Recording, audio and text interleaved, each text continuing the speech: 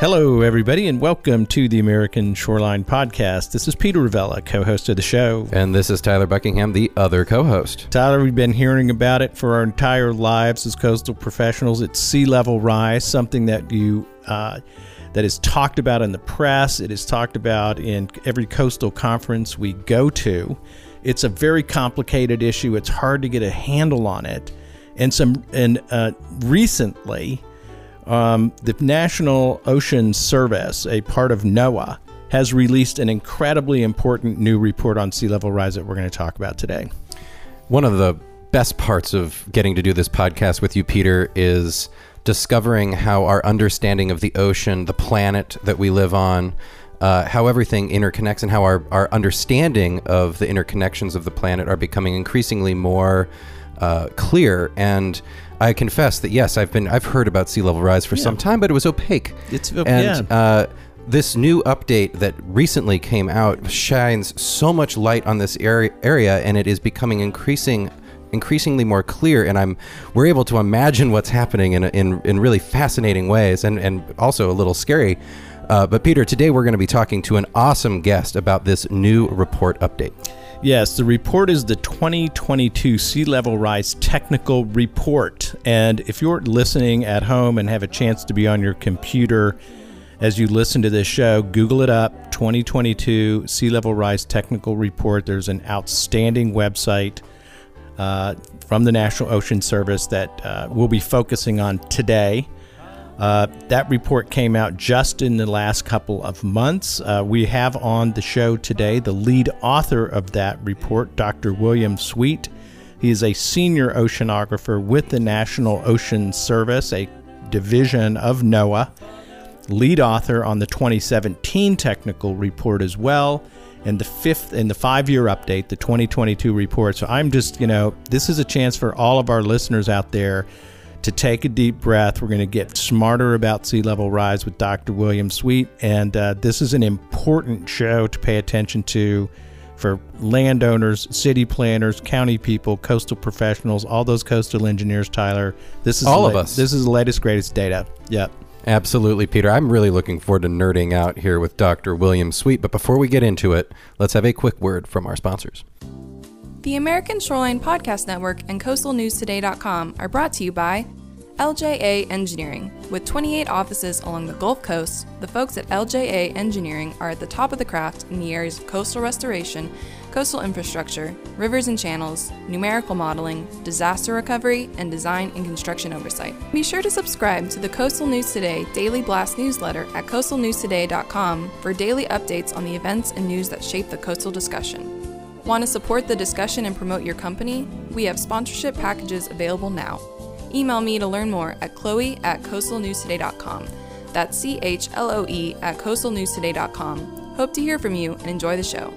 Hey, Dr. Sweet, thank you very much for joining us on the American Shoreline Podcast. Absolutely. Glad to be here. Well, I mean, I'm serious in that intro. We're talking about, we all hear about sea level rise. We see stories about it. We've got pictures of water in the streets of coastal towns around America.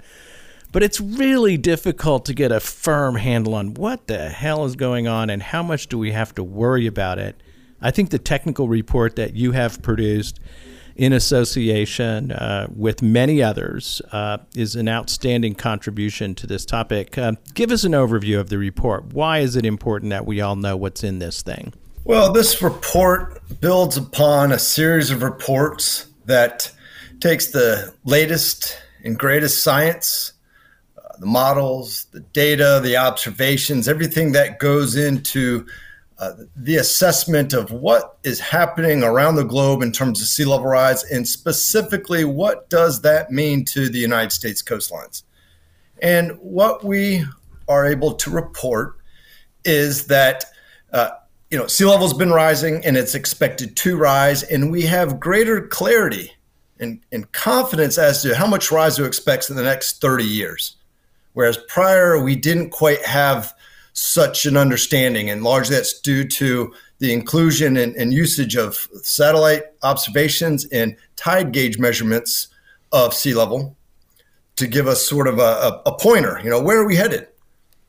And then beyond 2050, the improved ice sheet modeling. The big wild cards of what might happen to the Antarctic and Greenland ice sheets with continued high emissions, a pathway that could lead us to very high amounts of sea level. Well, we are continuing to refine the plausible range of future sea level rise by 2100 and by 2150 under low confidence outcomes, the kind of known unknowns that might play out, as well as more conservative estimates if emissions are kept under check. This is important for many types of decision making.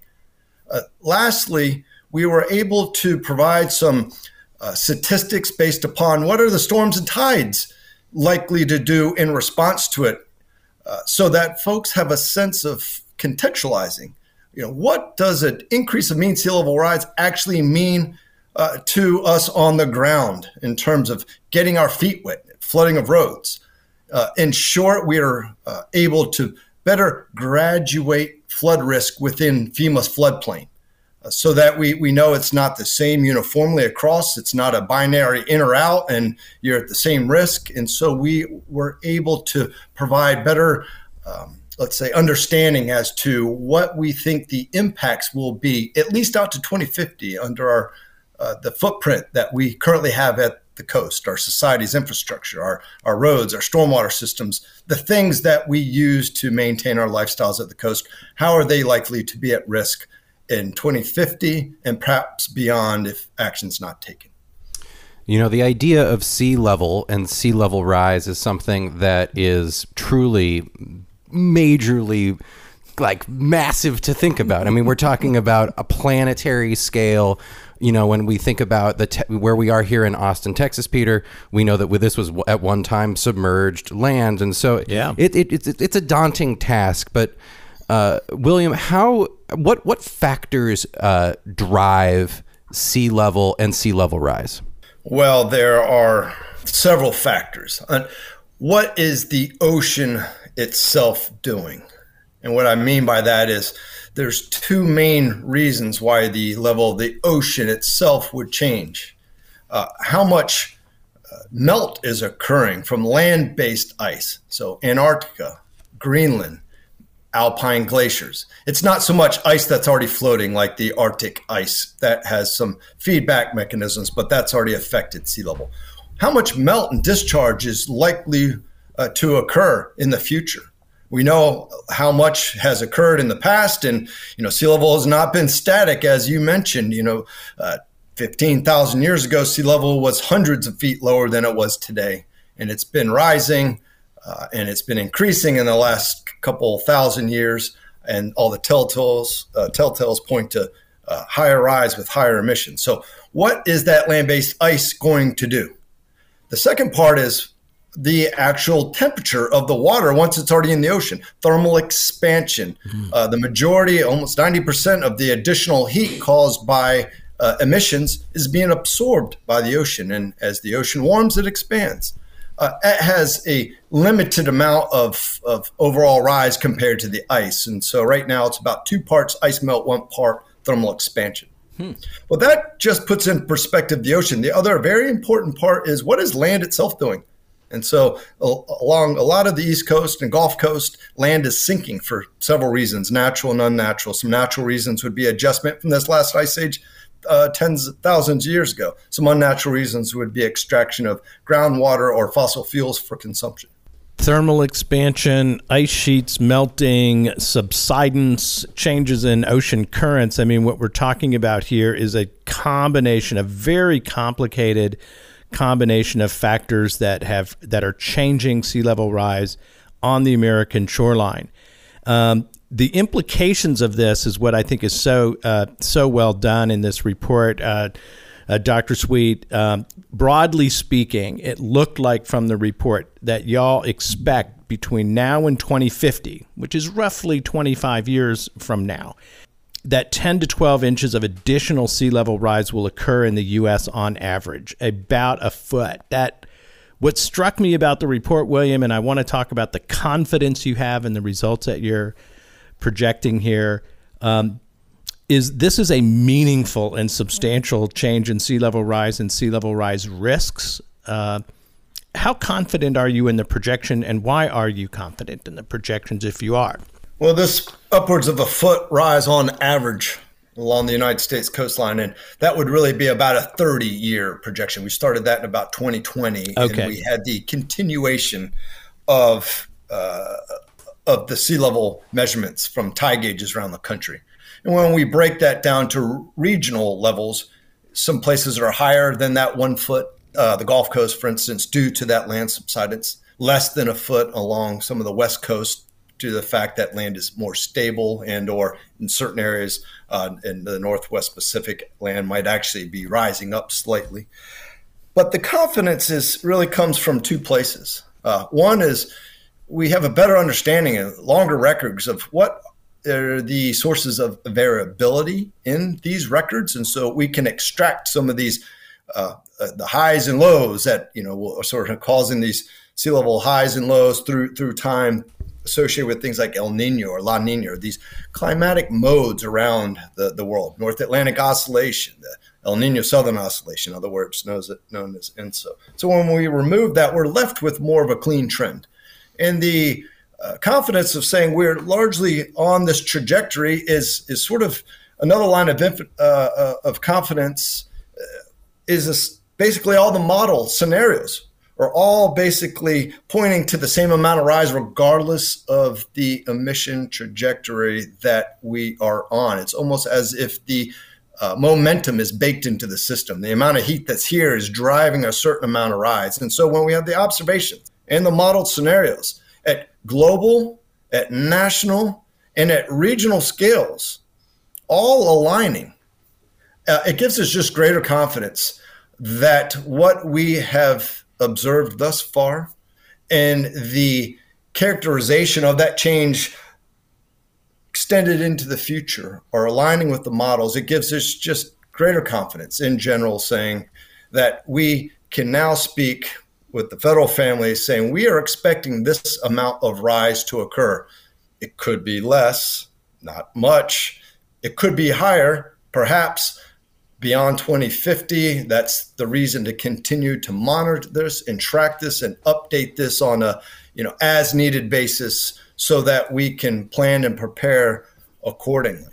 But all things considered, sea level is rising, and it's likely to be in that 1 foot range on average in the next 30 years. William, you're talking about this continuum of science going forward, and just to kind of set the context now where we are today in this update report, I'd like to look backwards and where we kind of began in our understanding. So, I know that from all of our other shows and other people that we talk to in the ocean and coastal space, that we're kind of in a big data world where we're able to deploy sensors and collect information from around the American shoreline in ways that just, even 30 years ago would have been just so expensive and difficult that we couldn't do. And with all that new data comes opportunities to model what's happening more effectively. Could you talk about the continuum of where we began, the initial efforts to study sea level rise, and how, as you said, the models, data, and observations have changed to bring us to the present, and then, as you mentioned just recently, into the future with future reports? Well, the basis of our understanding of changing sea level on a operational scale really comes from the tide gauges that we operate around the country. And these have largely been in use for safe maritime navigation, for shipping, high tide, low tide. There's other usages of this data, but through time, these have been in existence for over 100 years in many places along the United States coastline and globally. The challenge has always been is to make sense globally of what's occurred from places around the coastline that aren't necessarily uniform in how they're spaced around the globe. But through time, we are able to better assess how these changes have occurred through this collection of gauges. And we have other lines of evidence. We have geological evidence that is starting to be put into perspective, whether it's long-term records from ice cores and or more recent associated with marsh grasses and depositional rates over the last few thousand years that then continue into the tide gauge measurements. And then more recently, the advent of satellites over the last 30 years or so that are able to look down and really make a sort of the gold star standard as to how sea levels have been changing across the globe as a whole and individually along certain shorelines. And those three sets of, through analysis and statistical understanding, the time series have sort of been put into calibration with each other, independently calibrated against each other, and they're aligning. And so we have a better sense of this continuum of how has sea level changed around the globe and over certain coastlines, over the last 100 years or so, with greater resolution in the last several decades. The components that are feeding into this, where ice is melting from, how much the ocean's expanding and why. In the last several decades, that's really improved. We have these automated profilers that go around the ocean and go up and down and measure the temperature change and broadcast the signal, this data back through satellite, and we are able to see how the temperature of the ocean is changing. We look from satellites to see how the gravity of the Earth is changing and how the thickness of ice sheets are changing, how this is being redistributed around the globe. And so we call this the sea level budget. We are really able to monitor this from both in situ with things that are actually in the ocean, tide gauges that are along the coastline, as well as from space to have that bird's eye view going around the planet. And when we put all these together, the sources of sea level rise as well as sea level rise itself, they all fit the puzzle pieces, and they all are really starting to now show the complete picture of how and where sea level is rising, what that rise has been, and it gives us confidence in the modeling ability to show how these processes are changing and how they are likely to continue to change with future ocean and atmospheric warming that we have been able to monitor and make sense of as well. Perfect. Dr. Sweet, it is described, the report, as the distillation of our best understanding on sea level rise. This report is the product of the Federal Sea Level Rise Task Force. That's NOAA and NASA and EPA, USGS, FEMA, the Corps of Engineers, and other collaborators. This truly is the best understanding of sea level rise and the risk presented. And the other thing you guys are saying out in the public right now is that this report is actionable. You can take it to the bank. If you look at the sea level rise projections that are offered, county by county, for the entire U.S. coast and U.S. territories, you can, as a city planner in New York or in Miami or in Houston or in Galveston or big towns and small towns, look up and see what you're in for. It's an incredibly important tool that you guys have built here. Talk to us about what you hope the folks who are going to be affected by sea level rise, the folks who have to figure out adaptation strategies, how they might use the report that you have produced. Let's talk about the application of what you've produced. Well, the hope is that it makes sense to folks and that they start the planning process if they haven't already. Where sea level rise has been occurring and the impacts have been most evident, areas of the East Coast, for instance, Charleston, Miami, Norfolk, areas of Boston and New York, Gulf Coast. I mean, you name it. It's the impacts are there. We've called it different things: nuisance flooding, king tide flooding, high tide flooding. It's this increased frequency of minor flood events under oftentimes sunny days. People are aware of the problem. And so, what to do about it? So the goal is to provide consistent, authoritative sets of information about what is likely to occur in the next 30 years, and then what could happen beyond then in a systematic manner around the United States coastline. So whether you're in New York City or you're in a rural coast of the Gulf without much development, but your land is sinking for certain reasons, or you're in Alaska, you have the information that has been customized to that location as best possible, so you have an idea of what to expect. That idea then needs to be translated into action. And so the second part is, well, what are your storms and tides? What is that variability piece that impacts you? And how high does that typically get when you factor that into today's sea level or future sea level of a foot, let's say, in the next 30 years, can we map that? Could we then use the maps that our agencies are putting out to actually look at what's exposed now and what's likely to be exposed in 30 years from now, whether it's the thing that happens once every few years or the kind of thing that's happening once every several years for a garden variety of reasons, the prevailing winds, the full moon tides, or is it the hurricane type of event that hits 4, 5, 6 feet above average high tide? There are a range of factors that vary regionally around the country. Tide ranges change, storm expressions change, sea level rise is not projected to change uniformly. And so when we factor that into these regional, local levels, we are giving folks the estimates of what mean sea level is likely to do and what does that mean in terms of the types of events that impact that area in terms of storms and tides, and then the maps for them to overlay this information and get a sense of what's in harm's way, the schools, the infrastructure, the fire stations, the things that are important to us, how can they holistically go about defending and maintaining their way of life at the coast in the best way that makes sense to them. Wow. Well, I got to tell you, before the show, Tyler and I have been on the website for the Sea Level Rise Technical Report. Again, if you Google up NOAA Sea Level Rise Technical Report, you'll get to the website. The URL is a little bit long, so I won't do it. But what we've been doing is pulling up the County Snapshots tab, which allows you to put in the name of any county on the American shoreline or in the U.S. territories, Puerto Rico and the U.S. Virgin Islands. And it will give you specific data about what you can expect to occur in your area. It'll tell you the amount of population that is at risk, how much of your infrastructure is at risk, at what point along the projection of sea level rise. And it gives you this really great sea level rise projection graph that I got to tell you, Dr. Sweet, I absolutely love this graph. It's incredibly informative. It looks simple, but it's very deeply informative.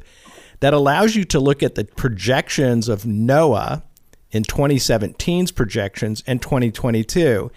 And what's apparent, Dr. Sweet, is that the projections are much, much tighter than they were 5 years ago. If you want to look at what's going to happen in your county within the next 25 years, you can find out in this tool. It's a super good analysis and a really useful way to understand it. Tell us about this County Snapshots tab and why you guys built this tool. It's one thing to talk numbers and talk tide gauges and give, national averages, but decision making really is made at the local level. And it's these types of tools, the county snapshot, that can really sum up at a actionable level. A county commissioner, a planner can really look to see, what does this really mean to my location? This is where I live. I need to get, this stuff bundled so I can make sense of it. And as you mentioned, it does just that. How much is expected under the certain scenarios? What do those scenarios mean? How have these scenarios evolved since the last report we came out? And for the most part, the scenarios haven't changed much, but the spatial and temporal evolution of those have changed some. And this is largely in response to understanding the contributions of Antarctica and Greenland, how they're losing mass, how they're likely to continue to lose mass, the ratio between the two of them, because where ice melts matters. And so if you're a planner on the East Coast of the United States, having more contributions from Greenland is less consequential than having greater than the same amount of contribution from Antarctica because of the spatial distance and the way gravity is changing due to the changing ice. I don't expect the county commissioners to really understand the way gravity is changing, but what they do want to have is, what does this mean for my location? If you tell me that Greenland is going to contribute more than we thought it was, what does this actually mean to me on the ground in my county? And so we want to make it easy for folks to be able to get this data and to contextualize what it means to the things that are important to them, the roadways, their infrastructure, the schools, the businesses, the things that are important locally, so that they can quickly get a very quick understanding as to, what does this report mean in my area that I am in charge of or I'm concerned about. I think you did it. I really think you guys did this. It makes I'm saying this as a person who's followed along on climate change and followed along on sea level rise, and always had a little bit of a challenge on really getting a good firm feeling for what the implications are. You guys have done this in a way that I can follow and use, and I think a lot of people out there in the coastal engineering community, local planners, can get to this website, take a breath, and get smarter, because this is really a really good tool.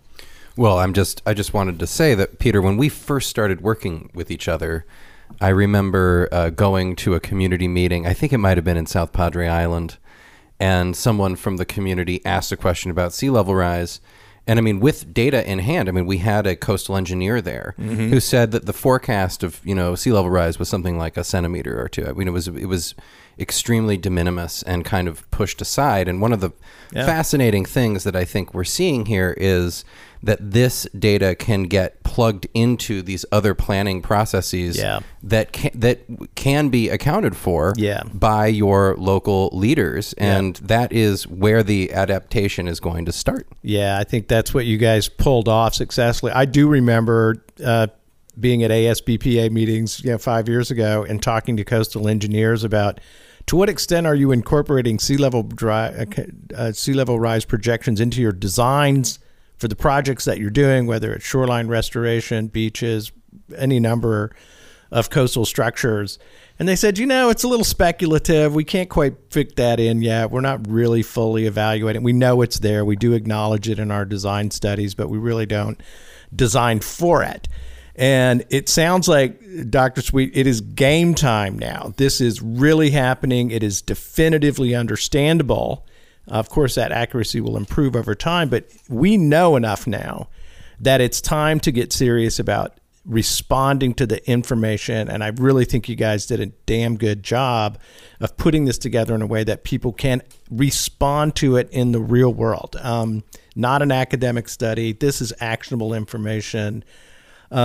Talk to us a little bit about how you guys conceived the report and the products of the report to hit this target. How did you come about this approach? Because I think it really worked There are out. A lot of products associated with this report. Oh my God, we've mentioned one. It's not just a report. No, it's not a report. It's an actual decision-making tool. It's super good. How did you guys build this product?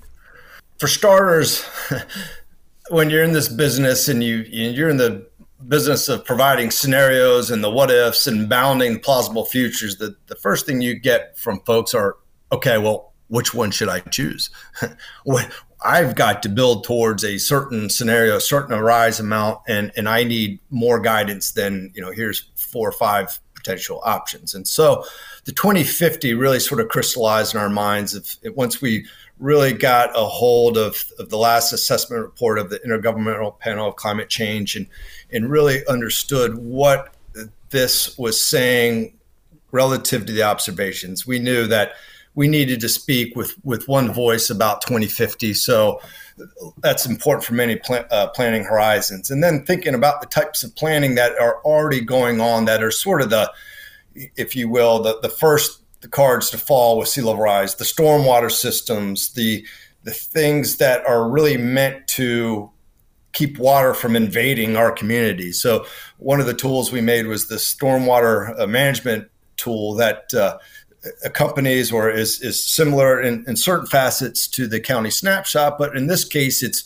really designed for folks to say, okay, I've got a height threshold that is important to me. That's 2 feet or maybe 3 feet above average high tide. You call it, you name it, and we'll give you some answers to it. And under these scenarios, maybe the most likely one to 2050. So the kind of thing that happens maybe once every 10 years, and by 2050, maybe that's happening once every year, perhaps 5 times or 10 times a year.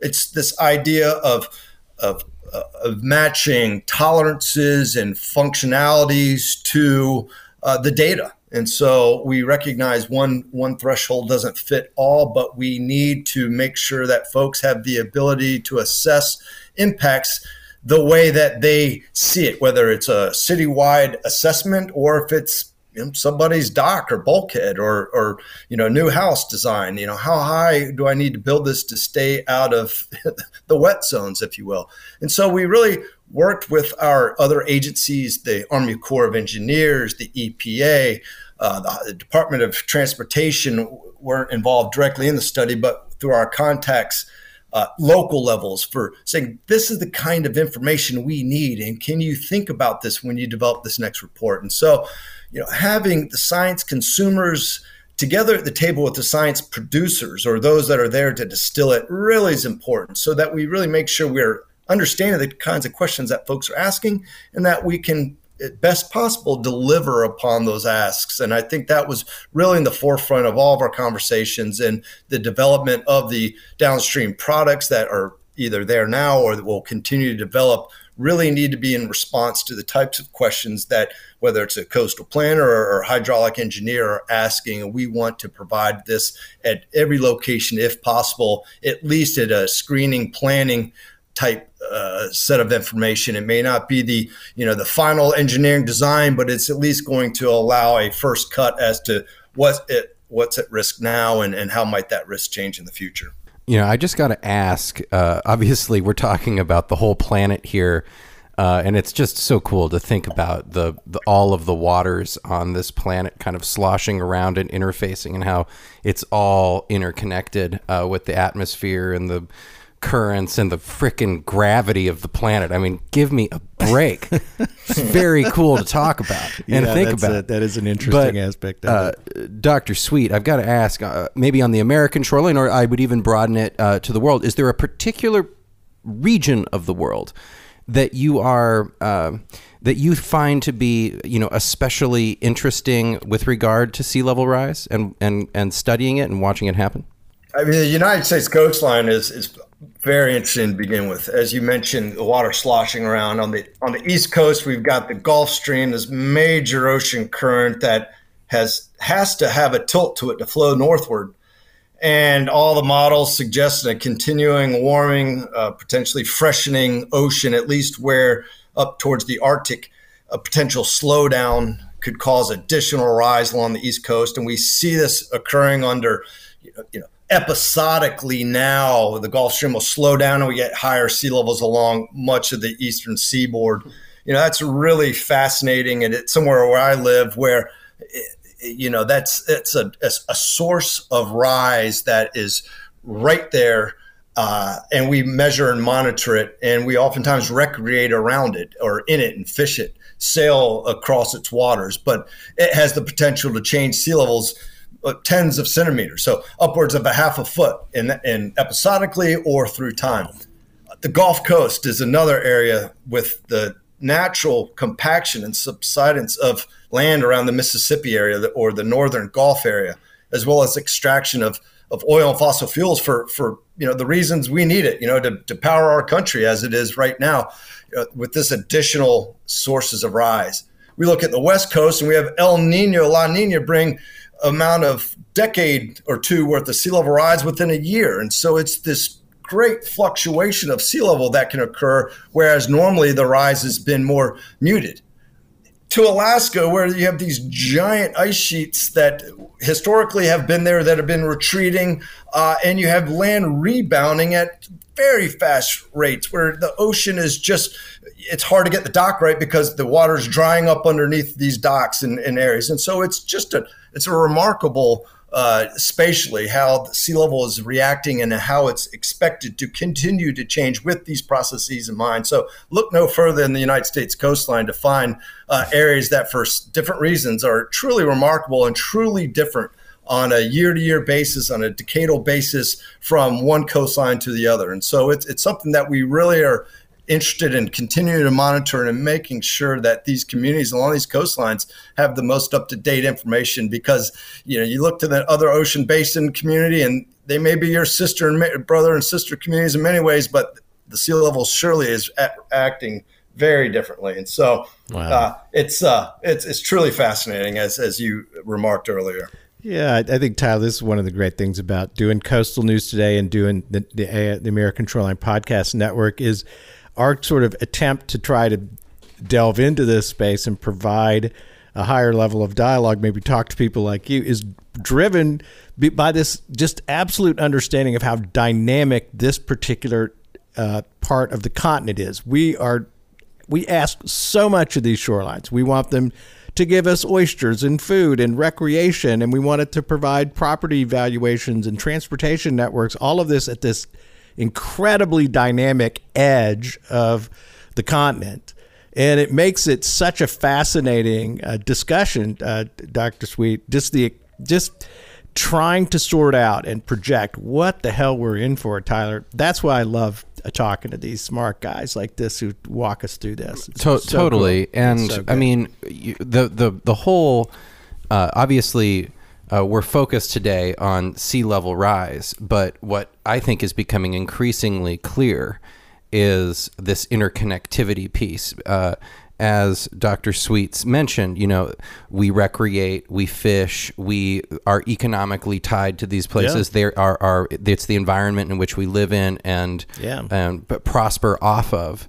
And as we begin to understand the planet more, and it's so interesting that this is occurring, that our understanding is occurring in our time of need. We're catching up. Well, we have, this is our evolution, man, as a species. I feel it is our ability. You go grand on it. It's true. It's a big deal. I really think we're we can view the planet through a single lens, out the window of a spaceship.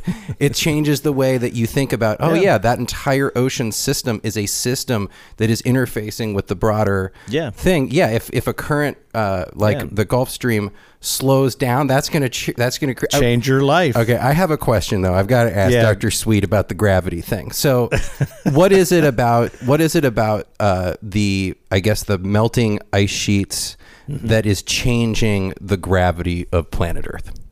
Gravity is one of those remarkable things that just is.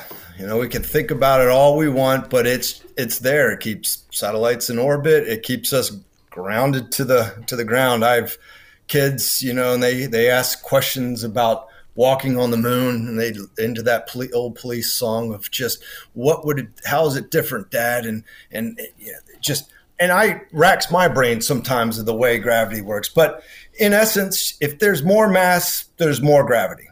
And it doesn't really ebb and flow that much. It just is. So as we lose mass from Antarctica and Greenland, and you got to remember these ice sheets in Antarctica they're 2 miles thick.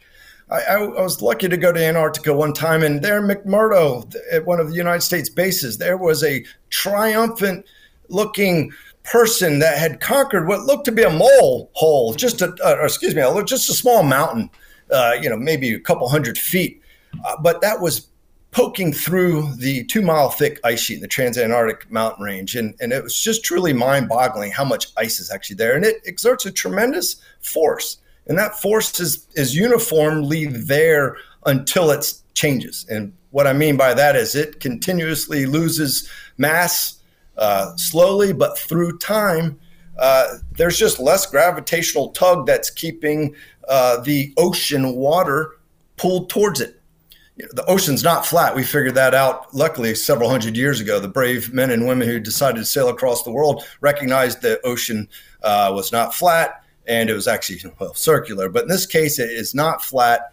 And as the ice, we lose mass, that gravitational tug decreases close to that source of mass, and the water goes elsewhere. And so it's the far field effects that will have more rise. So what I mean by that is the additional amount of rise expected somewhere like a Hawaii, because it's far away from that source of ice, is the way it plays out. And so if you have maybe a half meter of rise from Antarctica over the course of, maybe a century or longer, you might have 75 centimeters of rise in Hawaii. So you have that additional amplifying effect that it is just due to the gravitational distribution of as it is now and as it may be in the future. So in short, where ice melts matters. I love that. This is the thing I want to just say to the taxpayers out there, all the listeners out there. We're Americans. We put money into the federal government all the time. This is some of the best work we get for our tax money. The scientists at NOAA, I am just a huge fan. I say this all the time. I'm a huge fan of the quality of the people that work at this agency. And on the Federal Sea Level Rise Task Force, if you just spend some time looking at who the authors of this report are across the federal government, not just at NOAA, this is our best and brightest group of people trying to tackle an issue of major concern. And I just want to encourage folks out there that are listening to the show to get on this damn website, set aside an evening, and dive into this. And you're going to find it is accessible. This is technical stuff. There's no doubt. It's not easy. But this is as good a presentation as I've seen.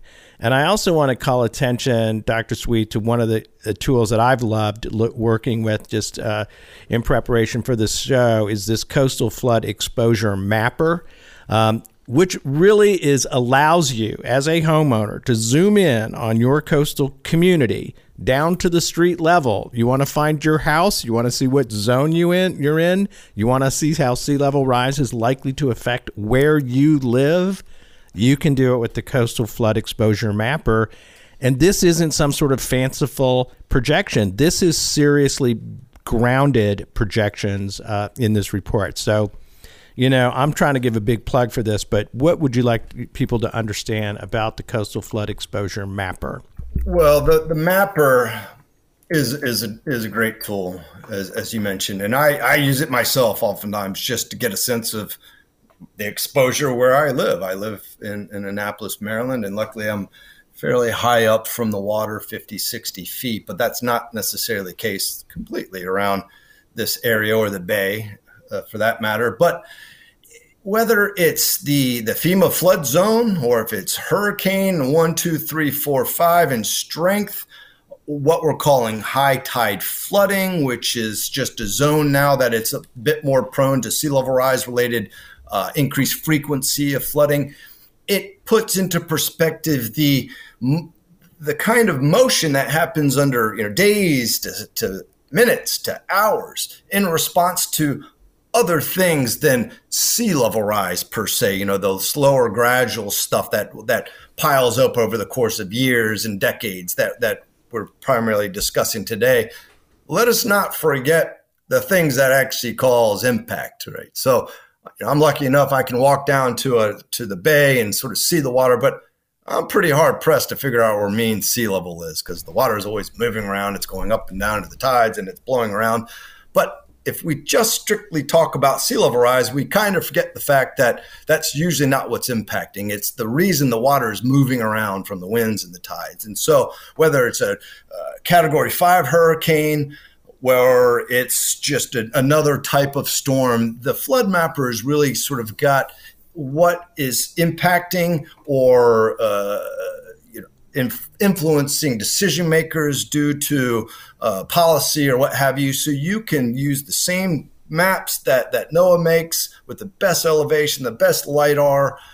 You can either overlay sea level rise, or you can actually just to see what the exposure is to these types of storms, big or small, and are you in harm's way or are you not? And so it really is the partner to the changes in mean sea level as well. What are the storms and tides currently doing? Because it's the combination of the two as we talk about the future that's really impacting. So what's the exposure now? How's that likely to change in the future? And so it's these tools, when you put them together, really help address, the types of decisions that folks are making in the face of sea level rise.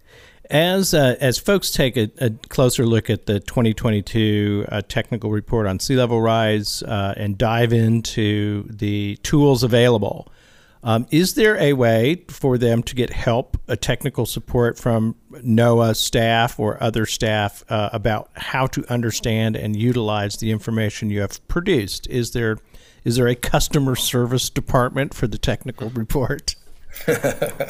Don't be giving out my email. I am going to give your email to one. I am going to do, if you don't mind, I do want to put you in touch with one person who called about this issue, and he said, "Who do you know?" And I said, "Now I know the Absolutely. answer." So go ahead. Well, we have a group at the Ocean Surface called the Office of Coast Management. Terrific, and they provide capacity building, training. They work with all sorts of stakeholders, hold workshops around the country to really provide the tools and the training of the existing tools to help folks understand the problem. Or let's put it another way. They don't need to understand the problem. They need to understand how to address the problems that they're facing, at least with the types of tools that NOAA and some partner agencies put out. This group is the group to go to, boots on the ground.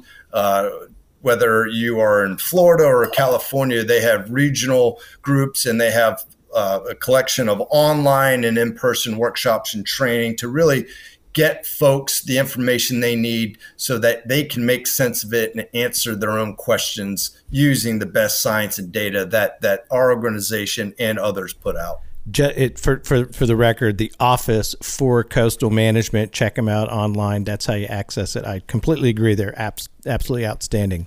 And here's the thing, folks. Knowledge is power. Get educated on this. This is the way that we are going to turn the corner, is by learning more about this issue specifically. But as I've been saying the show, it's about our planet. We're learning about the world in which we live.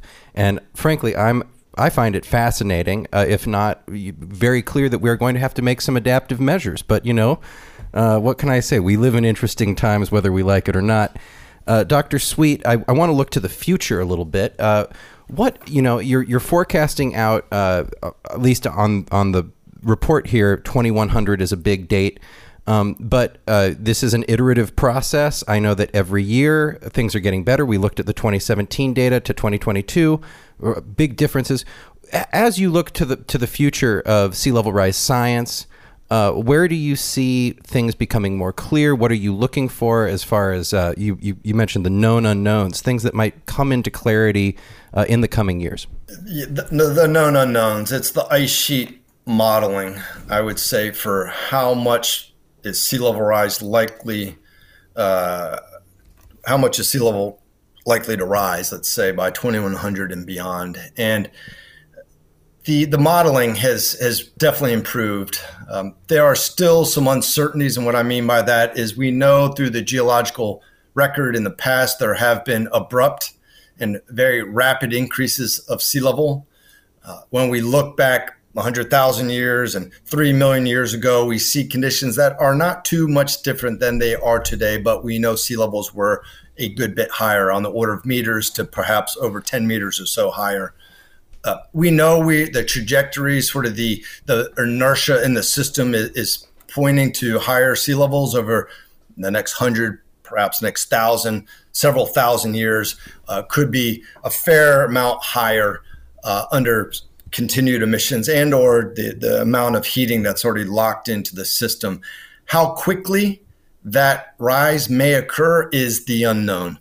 And so working with our federal partners, NASA in particular, who's done a great job at funding a lot of really great research to investigate this problem. We are going to continue to work with our partners to monitor the ice sheets, to really try to understand how they may rapidly disintegrate, if that's at all possible, under various emission pathways and heating pathways that we collectively have the control to determine, though individually it's sort of outside our ability to change, let's say. But we need to understand, in a 5 degrees C or 4 degrees C world above pre-industrial, what might happen and how might it happen?